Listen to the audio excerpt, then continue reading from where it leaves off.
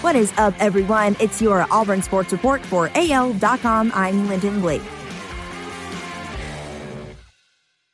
For the first time in its 25-year history, the WNBA draft featured a player from Alabama and a player from Auburn in the same set of selections Thursday night.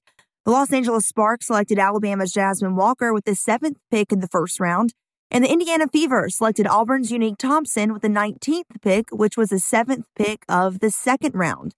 Both players are 6'3" forwards who were prep stars in Alabama. Walker at Jeff Davis High School in Montgomery and Thompson at Faith Academy in Mobile. Number 1 Auburn Equestrians' undefeated season and 42-win streak came to an end when number 8 Baylor completed the upset with a 8-7 win Thursday. "This is really tough," Coach Greg Williams said in a news release. "It's been a long time since we've lost," he added. The Tigers were 2-time defending champions after they went undefeated in the regular season in 2020. Then they won the SEC championship. The Tigers were named the number 1 seed in the National Collegiate Equestrian Association playoffs.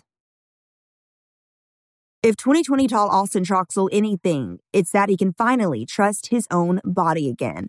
The redshirt senior offensive tackle's career has been plagued by injuries, sustaining 3 separate ACL injuries since high school. First, as a high school junior in the state playoffs in 2015, then again 4 games into his senior season, with the third occurring during Auburn's A-Day spring game 2 years ago. But 2020, as trying as the year was for most, provided Troxell with some reassurance.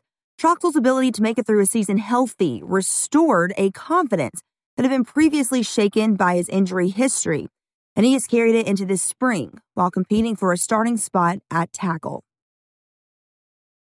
Alabama baseball's recent winning streak added a rivalry walk-off to the list. The Crimson Tide's 5th straight win came via a 10th-inning walk-off to beat Auburn 8-7 at Sewell Thomas Stadium. Owen Diodati roped a single to right to bring in Zane Denton to cap a back-and-forth Game 1 with the Tigers. That's your Auburn Sports Report for AL.com. I'm Lyndon Blake.